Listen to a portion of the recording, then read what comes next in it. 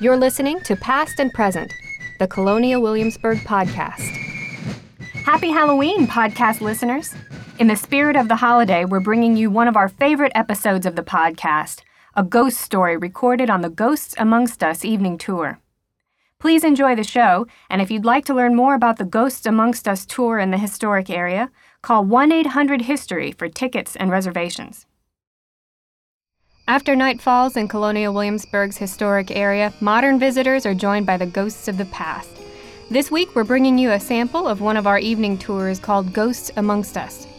Just a note before we begin, the story you're about to hear may not be appropriate for young listeners. Let's begin. And I shall begin with a question. And the question is, do you believe in ghosts? But you have come to the restored capital of the colony of Virginia, Williamsburg, a very old city, a city where for nearly 300 years people have lived and died. Now as evening falls and the activities of the day cease, night comes quickly. And who knows what lurks behind a tree or around a corner or in some dark space. Tonight you will decide if there are truly ghosts amongst us. Let us continue now in our journey.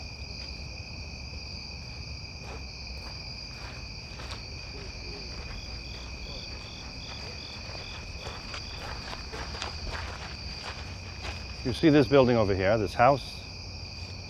The James Getty House, which we'll be going into just in a moment. But let me tell you something first of who you might meet and what you shall hear. Images of demonic possession often bring to mind the unfortunate incidents that occurred in Salem, Massachusetts at the end of the 17th century. Now, though less known, similar tragic events occurred in Virginia as well. For example, in 1706, there was a trial of Grace Sherwood for witchcraft. But in 1770, another unusual case came before the General Court, a case of murder so disturbing that it deeply affected all who heard it. Are you ready to enter?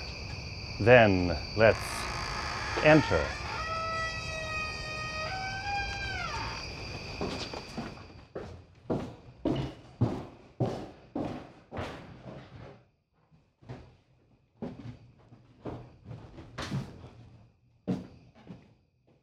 Well, I thought I heard voices. I'm so pleased to see you all here this evening. I hope you have a few moments to spend with me. I'm never so grateful for companionship now as when the shadows lengthen and the stillness of evening comes. Well, truth to tell, I'm more fearful of darkness now than I have ever been. Darkness But I promise not to keep you long. There's to be a prayer service this evening in the home of a godly man here in Williamsburg, and my friends are gathering there now. They've sent a coachman for me. Shouldn't be very long before he arrives, but for as long as it takes, if you can keep me company, I should be much appreciative. Do you believe in the world unseen? I'm not talking about ghosts. Not ghosts. Ghosts are harmless creatures for the most part. Lost and confused most often, I say. Timid-like as not, and not unlike ourselves. Oh, goodness, ghosts were once human, weren't they? But I'm not talking about ghosts. Not ghosts. I speak of things. Things that may never have been human. Agents of a greater evil than you or I could ever imagine. Things that wait to do us harm. To steal our very souls. I have a very great need to tell you something this evening while we're waiting. You have a very great need to hear it. You can but bear it. But may I tell it to you?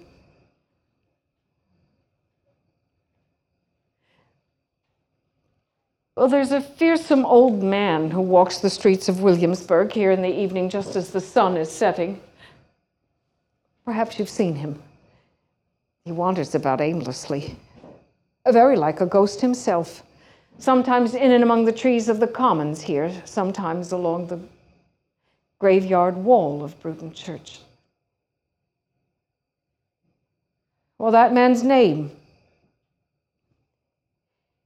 is Moses Riggs. And although the people here in Williamsburg say that he's insane, I say we little know what insight, what window into the next world is gifted those people that you and I call mad. Well, close to 7 years ago now, just north of here in Accomack County, Moses Riggs did a hideous thing. Early one morning, he murdered a poor young Negro boy coldly and without conscience or heart. The young boy's name was Stepney. He was a slave, property of a Mr. Benjamin West, the younger of that same county. And it was a ghastly act, just ghastly. Early that morning, with the heavy stock of an old gun, Moses Riggs dashed the brains out of that poor young Negro boy, and then with the muzzle of the gun, why, he punctured that poor boy's body so as to, as he claimed, let the green poisons drain out. Moses was found later that day with blood and brains all over him, and on the muzzle of the gun, of course. And when the authorities arrested him and questioned him as to how he could commit such a foulness, he would only make answer calmly and with a leveled gaze. I killed the devil. That's all there is to be done about it. Moses claimed, you see, that early that morning, just as the moon and stars were winking out, that he'd seen a small demon enter into the boy's body, and that the same would have enacted great malicious mischief all about the county if he, Moses Riggs, had not done just as he did. And then he said that when the boy was dead, and the body still, he saw, again in his own words, the wretched little Satan free itself from the boy's body and go flying off into the winds, howling and shrieking as it flew. Well, I tell you, I read the whole of the indictment against Moses Riggs. What I've just told you is true. I had the sad occasion thereafter of seeing that poor boy's body. It was a horrifying claim to make. Moses was eventually brought down here to Williamsburg and after court proceedings held here in the public jail. They kept him there nearly 6 years while they tried to decide whether he was a murderer or a madman. And in the end, let him go. I've never been sure of the reasons. Or perhaps because they believed that the years had at last burned the madness out of him, or perhaps because they assumed that all but Negroes were safe from his hand. But I can tell you this. Moses Riggs is a strange man. Well, he's always talking about ghosts and apparitions, dark beings and the world unseen. And he has strange and peculiar beliefs, too. The strangest of which, the one people find hardest to believe, is that demons and all manner of foul and unearthly creatures lurk in corners. Any corners they can find, but most especially dark, sharp, angled corners. From such places they are always watching us, always waiting, always listening.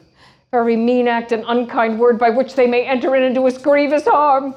Moses is always nervously peering off into corners and giving such places wide berths, and except for churches, he never takes shelter indoors, despite the most severe of weathers. And despite the most charitable of invitations, he never lingers long in either public or private dwellings. His home, if you can call it such, it's a large, hollowed-out old oak tree, as large, as round as a gristing stone. It's the only place he'll rest, you see, for it's the only place that's free of corners and sharp angles. Well, I came to know Moses very well those years that I was in the Oh, forgive me. My name is Mrs. Thorne. I'm a relative of Mr. Pelham, our jailer here in town, and his wife. And it was myself who most often bought Moses his food those 6 years he was housed at the public jail, most especially once he had been brought indoors to the inner cells, where they house the insane. Oh, but he was no trouble, truly. He was no trouble. Most of the time. Well, except for the talking. Oh, the incessant talking. He was always talking for hours at a time to no one in particular in his cell. Sometimes in his own voice, and sometimes, as I thought then, in a voice feigned or pretended. Oh, weeks and then months and then whole years flew by like that for poor Moses, with little change. And I were there for much of them. Until one evening. It was an evening very much like this one. I had come, as was my custom, with his evening meal. As I approached the cell this time I heard two voices. Two distinct voices speaking at once and in an agitated manner. Well, they were having an argument in there, and I thought at first that a visitor had come. I was just as quick to realize that no visitor had come. No visitor would have been allowed in so late in the evening had they come. And I heard the other voice, not Moses, punctuate its words with a low and venomous hissing sound.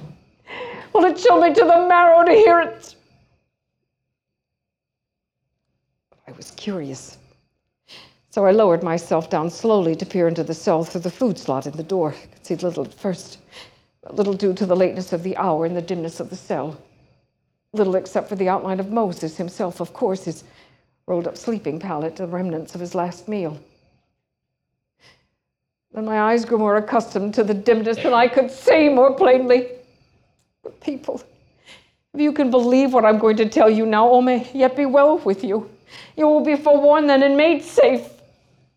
The devil has no greater power over you than when you believe he doesn't exist. There, in the left-hand corner of that cell, across from where Moses sat, a dark, sharp, angled corner. And it was no play of shadows. I can assure you it was no play of shadows. There in that corner I saw the most horrific and malevolent form. It was not human, yet somehow it was human-like. Tortuously shaped, it was grotesquely deformed. It was small and black, and yet I could sense such a great and oppressive depravity there, coming from that corner in such a wicked intent when I screamed. And at my outcry, the shape of the creature disappeared. But the shape only the shape. Not its eyes. Its eyes remained in that corner, hovering there, disjointed from its body, yellow, jaundiced, filled with hate. God have pity upon me, those eyes. Well, they leveled upon me and held me fast. They searched my soul through and through. It recognized me, don't you see? That foul creature recognized me and laid claim to my very soul. I little know what happened next. They tell me that I was in a long delirium for weeks and that there was talk of committing me to the public hospital here in Williamsburg. As a lunatic. I have no recollection of it. I have no memory of it at all. But they tell me that good people, like yourselves, they came and prayed over me. Day and night they prayed over me, and in the end I was saved from the darkness. I was spared those shadows that had long ago claimed poor Moses Ricks. And now it is only in prayer that I feel safe. Once, thereafter, I had the occasion of coming upon Moses in his wanderings. I cannot tell you, I have no words to tell you the horror, the fear that rose up in me when I saw him. But our eyes met. And we communicated each to the other a sad and terrifying knowledge of our world that I wish we did not have. I wish I did not have it now. Mark my words. Listen to what I tell you this evening. Beware dark corners where sharp angles meet. Be wary of what you do and say around such places. They are always waiting for us there. They are always waiting, always watching, always listening. Every mean act and unkind word by which they may enter in and do us grievous harm of body and of soul, that we can little imagine it. You can little imagine it. Oh, forgive me. I did not mean to carry on so, and you've been more than patient to listen. And it's getting late. I would be on my way. As well as I can imagine you wish to be on yours. It's obvious to me that you are strangers in our city. I have no doubt you must needs find accommodations for the evening. The coachman's come, and I join my friends now in prayer, and you good people, you may be on your way. Please know that I am greatly in your debt this evening. I shall remember you in prayer with my friends. So pray that God rewards you for your kindness to me and blesses you for your mercy.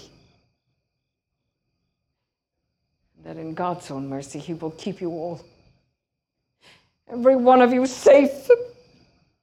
But remember my words. Remember what I've told you this evening. Beware dark corners and where sharp angles meet. They are always waiting for us there. They are always waiting, always watching, always listening. Every mean act and unkind word. Torment us more than you know. Thank you, every one of you, for your company this evening. Thank you and good night.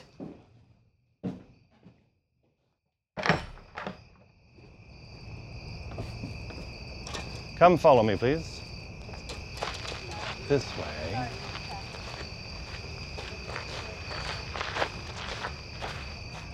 Moses Riggs was tried for the murder of the slave boy Stepney. His own words were taken directly from the court record. And Riggs was confined to the public jail for 6 years and released. Did Moses Riggs commit murder or provide salvation for that poor boy? And what about the creature he released? Perhaps after tonight, you will find yourselves searching dark corners where sharp angles meet more carefully. Unless you are afraid of what you might find lurking there.